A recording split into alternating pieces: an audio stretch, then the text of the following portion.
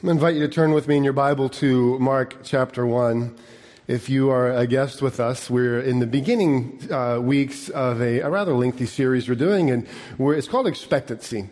We're spending time in the Gospel of Mark, and we're progressing through verse by verse and section by section, and just looking at the life of Jesus and the ministry and the authority of Jesus. And it's called Expectancy because I truly believe anytime that we take time to look specifically at the life of Jesus, or really anytime we approach God's Word, our heart should have an expectancy for God to do something, for Him to transform our lives. And in fact, I'm excited about every Sunday, but I'm excited about next week. And I would encourage you to make plans to join us, and encourage you as well to bring someone with you who perhaps is just in need of physical healing or struggling with a physical ailment, because we're going to look and talk about the ministry of Jesus when it comes to healing. And then we're going to end our service by spending time in prayer, praying for the sick, and really believing for God to bring healing into people's lives. And so what I would encourage you, and I'll say this again next week, but don't come waiting and then when you get to the front, pray and hope that God heals you, but come with an expectancy.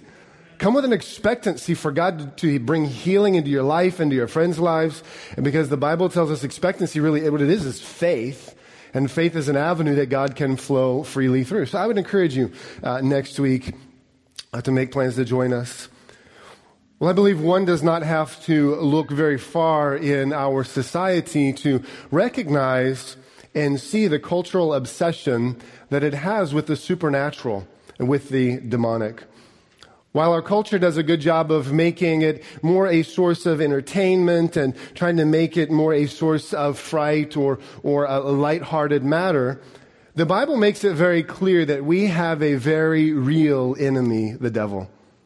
The devil is not a fanciful figure or merely a symbol of evil, but rather he is a very real being and really is the source of all evil.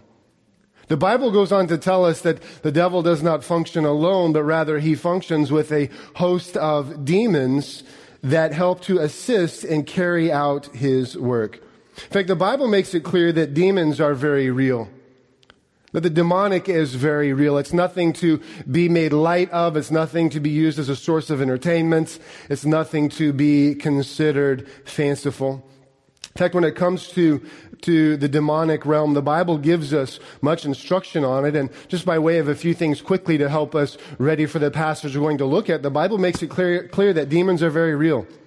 The demons are a very real spiritual force. It teaches us that demons were originally angels created by God to be in His presence and to serve Him forever. The Bible then goes on to explain to us that Lucifer, out of arrogance and rebellion, led a rebellion against God and ultimately took a third of the angels, which became the demonic forces and the impure or evil spirits that we see influencing our world today. The second thing the Bible makes clear to us when it comes to the demonic realm is that demons are eternal beings.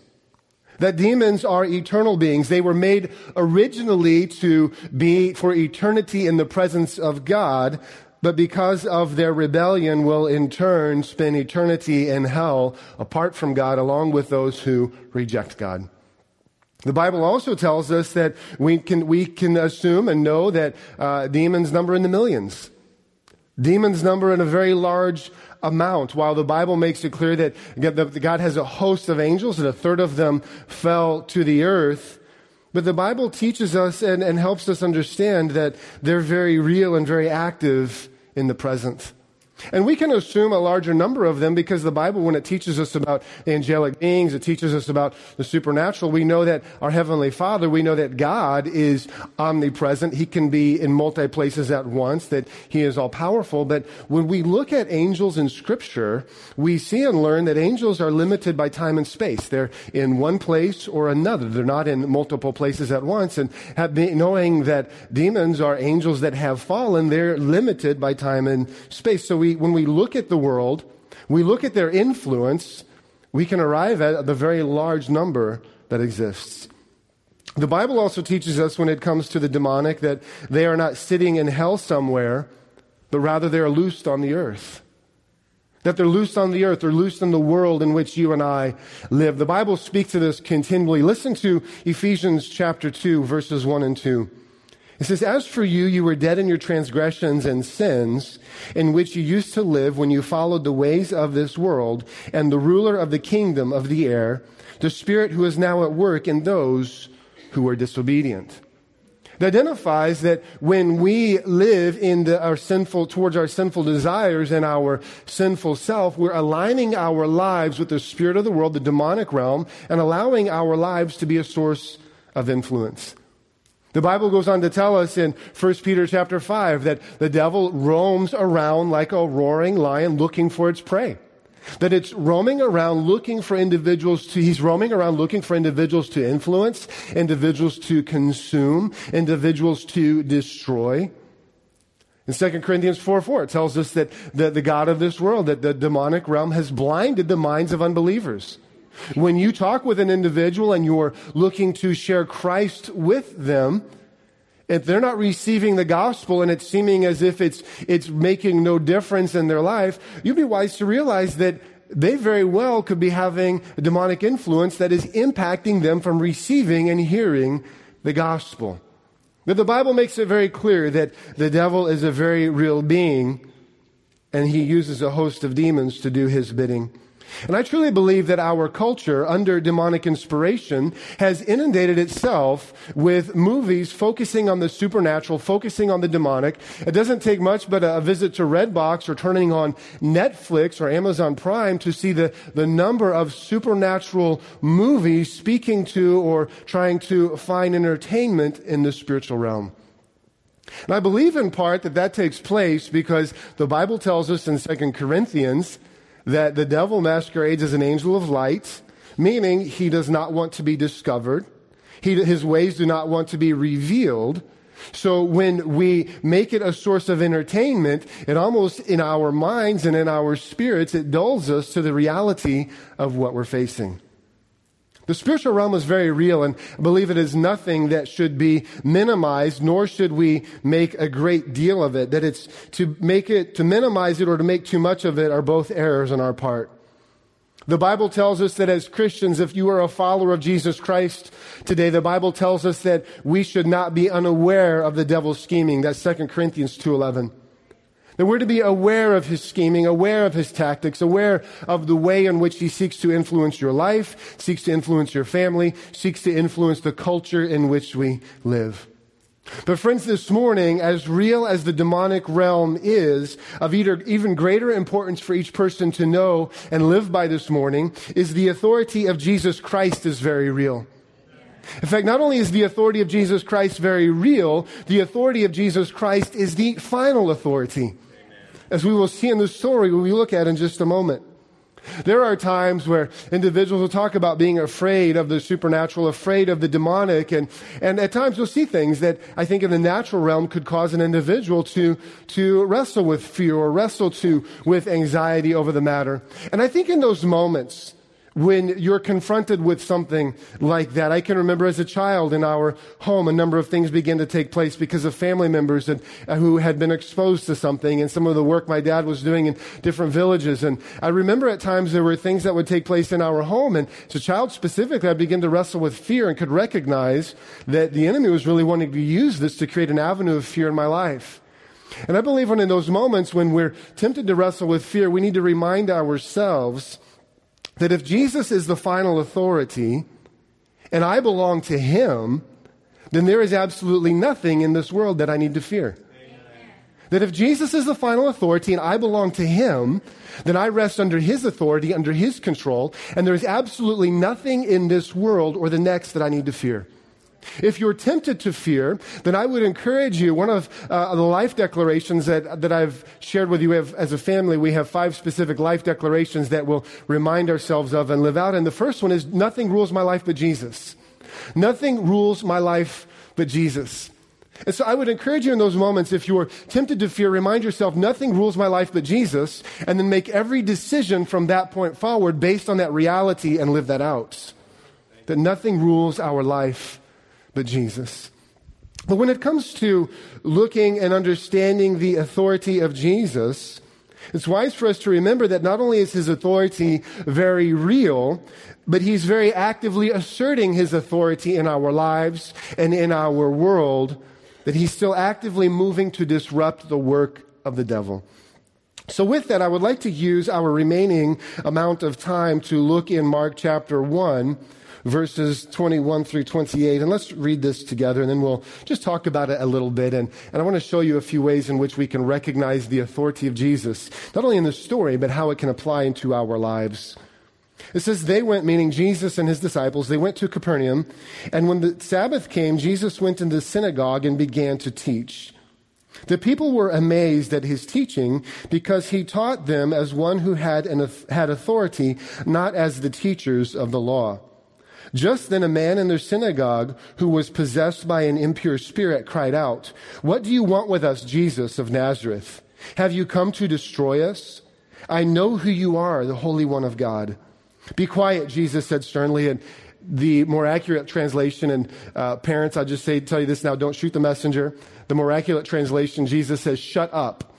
He tells him to shut up, tells the demon to shut up, and sternly says, "Come out of him." The impure spirit shook the man violently and came up out of him with a shriek. The people were all so amazed that they asked each other, "What is this? A new teaching and with authority. He even gives orders to impure spirits and they obey him."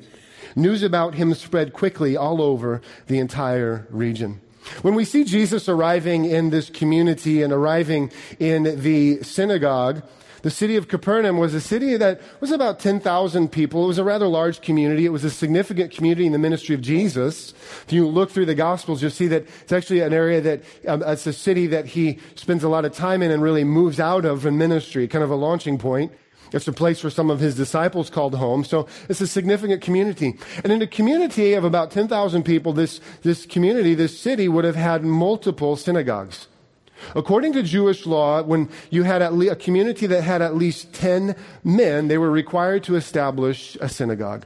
Now, a synagogue would be, I think the best thing that we can use from our day to get a picture of what a synagogue would be like would be very similar to church, very similar to our gathering like we're having this morning. Early in the Jewish captivity, many think back to around the Babylonian time, they were taken captive as punishment and spent several years in captivity, that the religious leaders of the Jews at that day recognized that the people were going to perish and their faith was going to perish because it was becoming so mixed in with the different cultures and different faiths around them.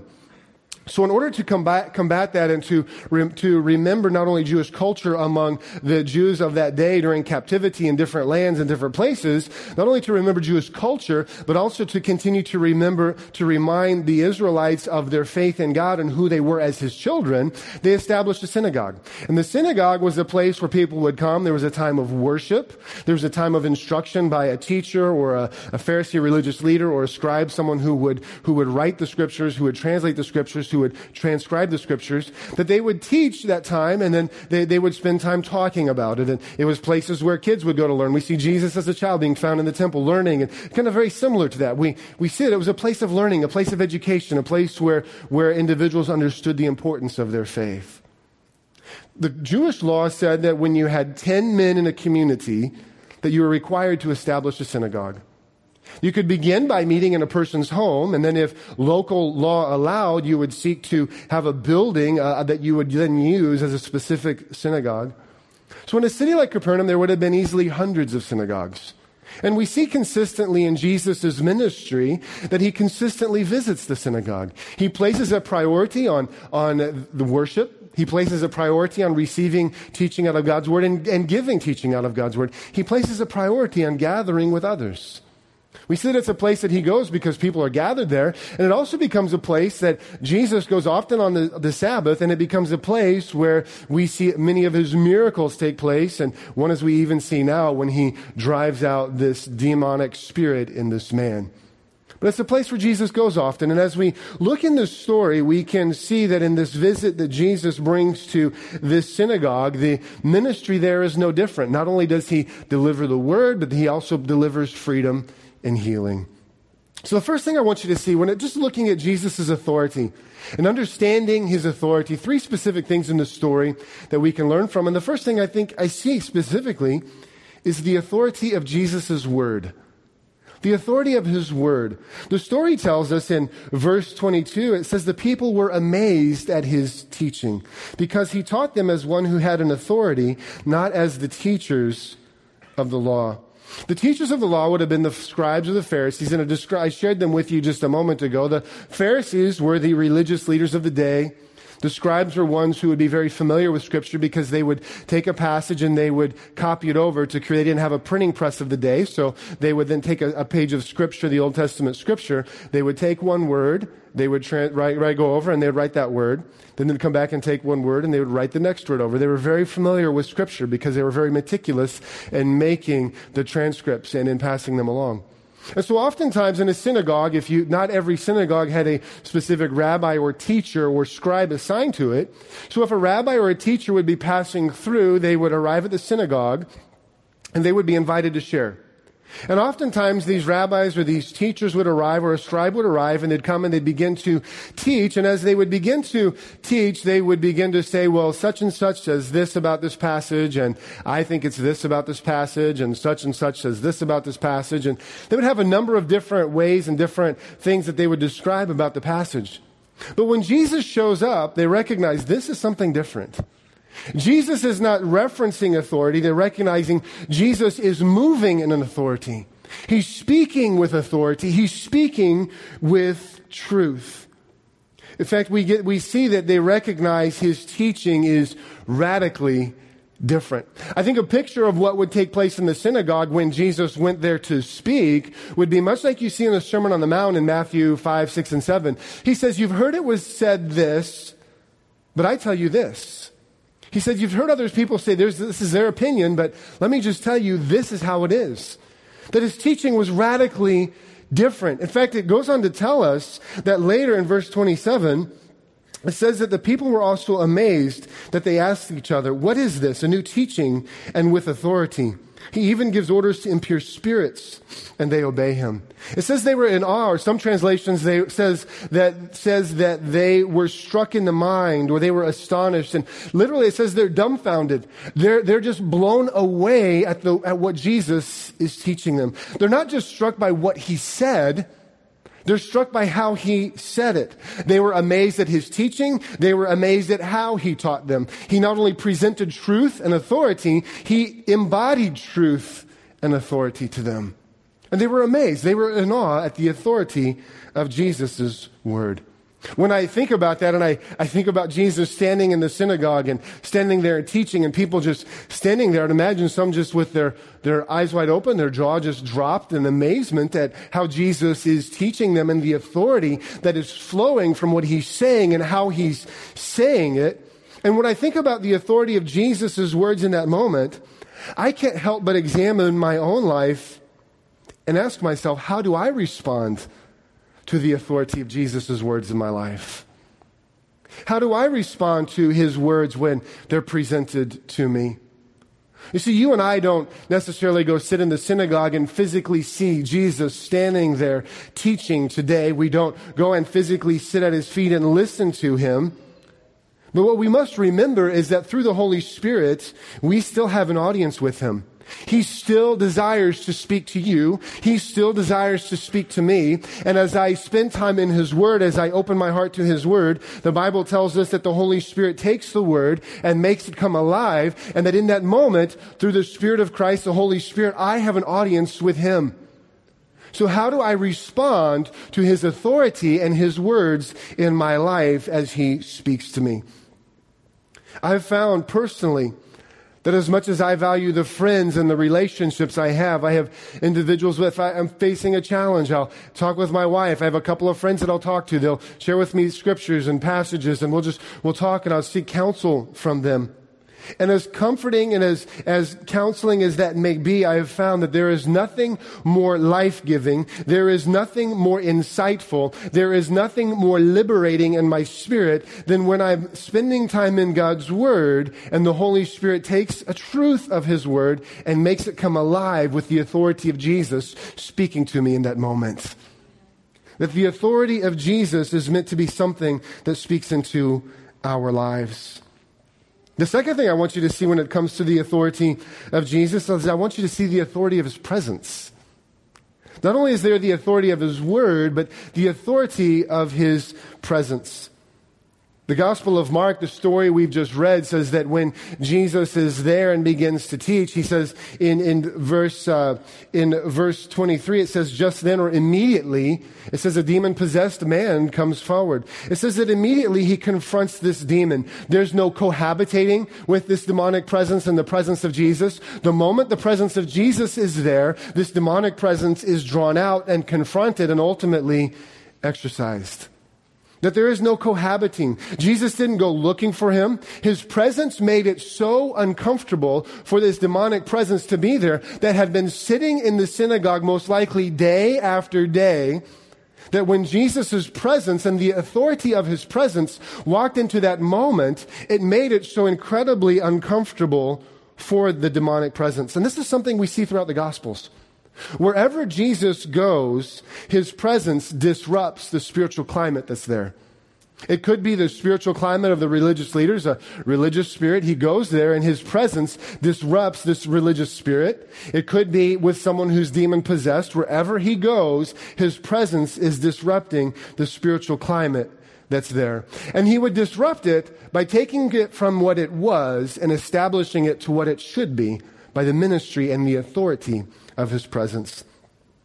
Mark describes the demon as an impure spirit. Others will describe it. Some translations, if you're reading it, depending on the translation you have, might say impure. Others might say unclean spirit. The literal translation, the way Mark wrote it, it says that this man was in the grasp of an unclean spirit. That he was in its grasp. It possessed him. He did not possess it. It had complete full possession of him. It was not merely a possession of the mind. It was a possession of the entire being, his physical body. And it's described as an impure or an unclean spirit. I think many will call it unclean or impure. Many have come to assume, and I think it's a safe assumption, that an impure or unclean spirit, demonic spirit, is called an impure or unclean spirit because it is the source of everything impure or unclean that we see in humanity. Every sexual sin finds its root in the demonic realm. That it's the source of everything unclean. If you were to take the summary of everything evil, the epitome of everything evil, all that is unclean, all that is ungodly, all that is unchristlike, from the sexual to the violent to the rebellious, everything that stands opposite of the authority and purposes of God in your life has its roots in some place in the demonic realm. But something I find incredibly interesting in the story, Jesus steps into this synagogue and makes it uncomfortable for this demonic spirit to be there. And that tells me that until Jesus arrived, this man could sit comfortably through the motions of worship, through the teaching of the word, through the atmosphere that was there, and there was nothing that made him uncomfortable with being in that presence. But it wasn't until the presence of Jesus, the authority of Jesus, steps into that moment that everything became uncomfortable. And I think this man's words in verse 24, he shouts out, he says, "What do you want with us, Jesus of Nazareth? Have you come to destroy us? I know who you are, the Holy One of God." I think a more accurate rendering would say, "We have nothing in common, leave us alone." He says there is absolutely nothing in common with who we are and who you are, Jesus. It's recognizing the inconsistency with the demonic realm and everything that it produces and the authority and presence of Jesus. I think this man, when we recognize this ability to find rest and to be in the synagogue until the presence of Jesus shows up, I think it gives us a little bit of insight. And Jesus speaks to this in Matthew chapter 12, verse 43. You're welcome to turn there if you want. If not, it's going to be on the screen behind me. But in Matthew chapter 12, verse 43, Jesus is teaching and giving insight when it comes to the demonic, the spiritual realm, and he says this: "When an impure spirit comes out of a person, it goes through arid places seeking rest, but it does not find it. Then it says, 'I will return to the house I left.' When it arrives, it finds the house unoccupied, swept clean, and put in order." And Jesus then goes on to explain what takes place when that demonic presence comes back to the one. But the passage, the words really that stand out to me in verse 43 is Jesus says that it's looking and seeking for a place of rest.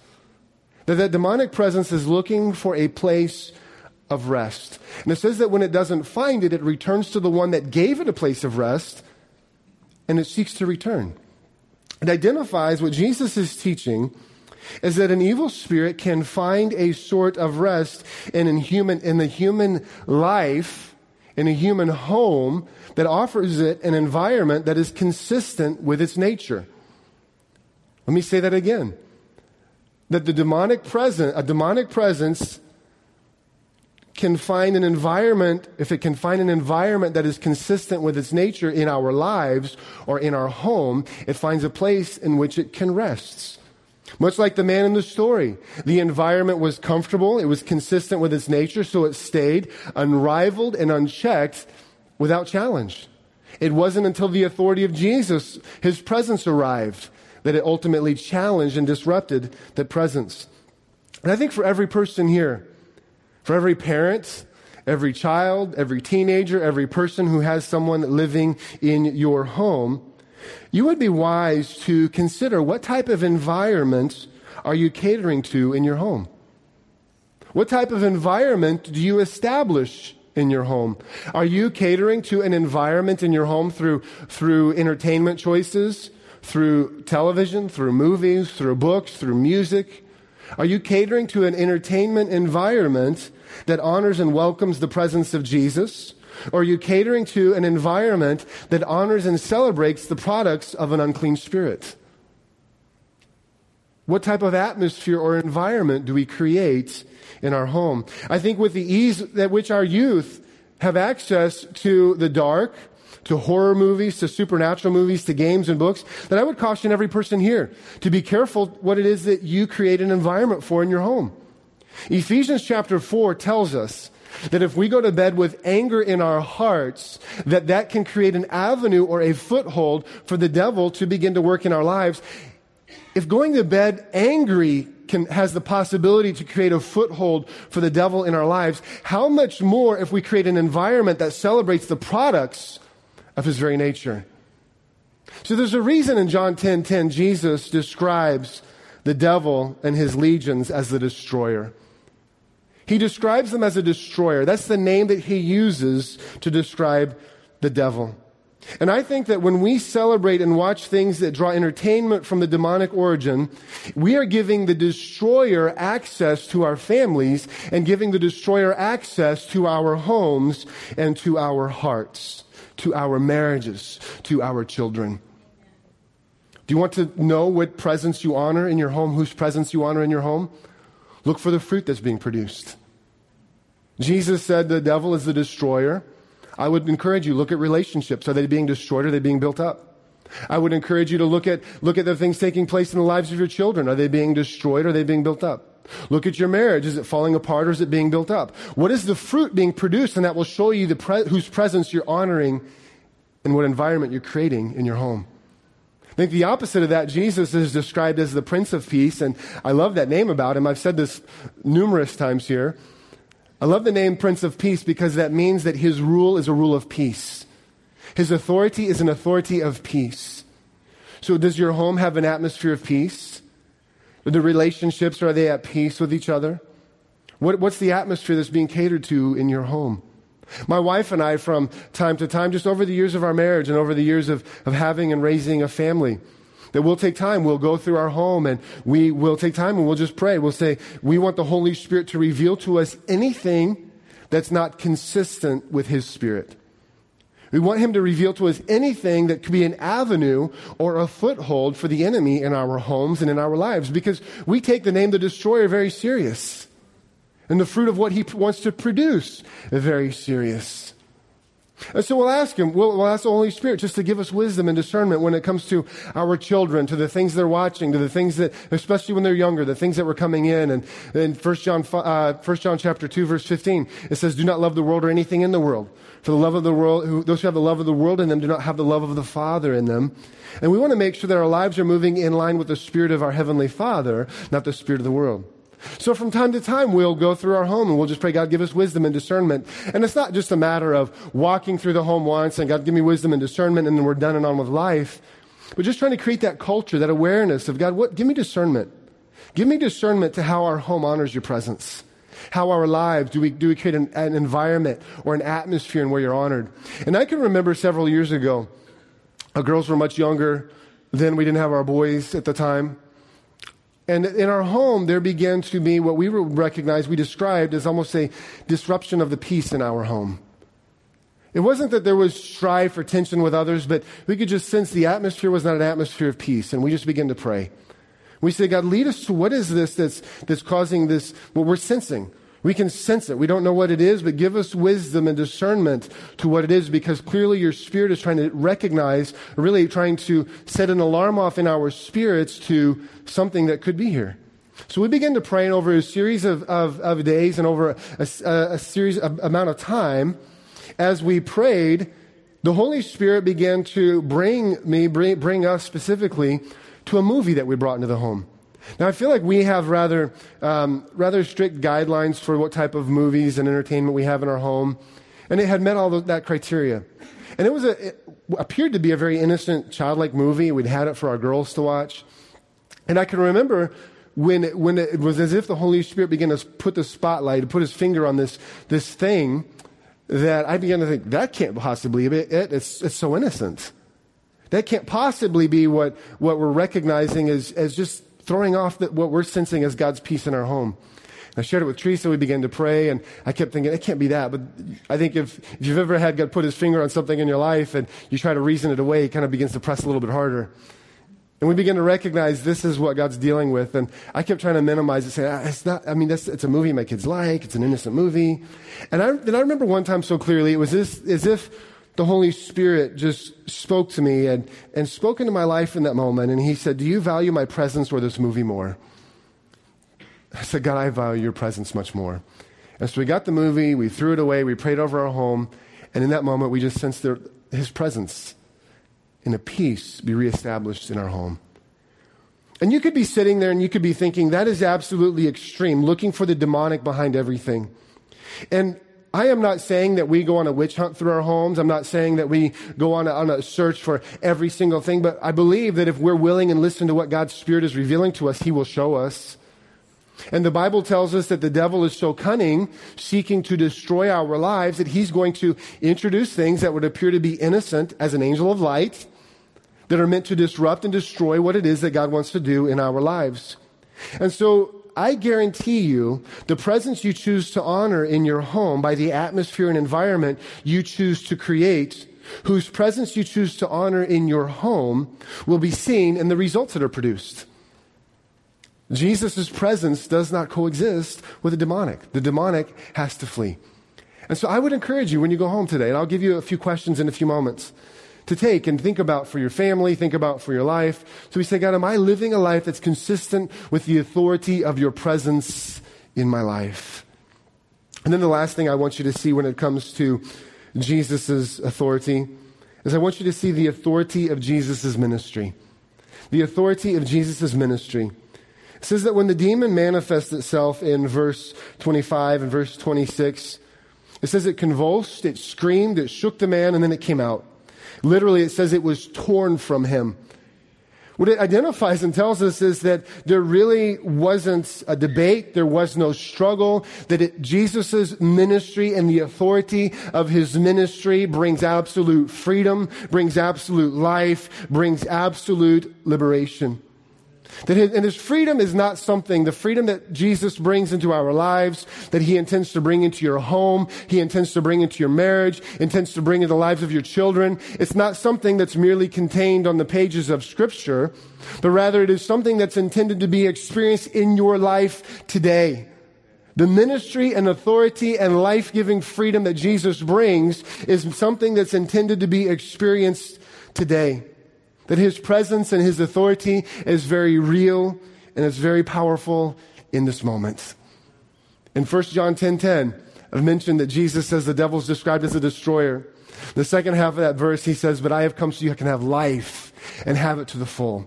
That you can have life and have it more abundantly. That was his intent through the Gospels, and that's his intent in our lives. That his authority, his presence, and his freedom is something for you, for your family, for your marriage right now. So friends, we don't have to live in fear. We don't have to live with worry. We can live in the freedom and the authority that only Jesus can bring. In 1 John 4:4, it was on our banners a couple of years ago. We did a series called Supernatural. And one of the banners, the verses we had on it was 1 John 4:4. And it says, greater is he who's in you than he who's in the world. And I took that banner and I hung it in my office just to remind me of that truth, that authority. Greater is he who's in you than he who's in the world. It doesn't matter if you make a decision to follow Christ this morning or you've been walking with Christ for 50 years, whether you're 50 or 15. Greater is he who's in you than he who's in the world. The authority and presence of Jesus living in you is greater than any and every authority that you will face today and you will face through this week and you will face in this life, because it flows from the ministry of who Jesus is in your life. That his presence is liberating and it brings immediate freedom. So as we close this morning, I wanted to give you just 4 questions for you to take and to consider. And so just to listen to these and to go home and look at how you can apply them into your lives. First, how is Jesus' authority and presence honored in your life and in your home? Secondly, are there things in your life, your home, and your family that give the enemy easy access?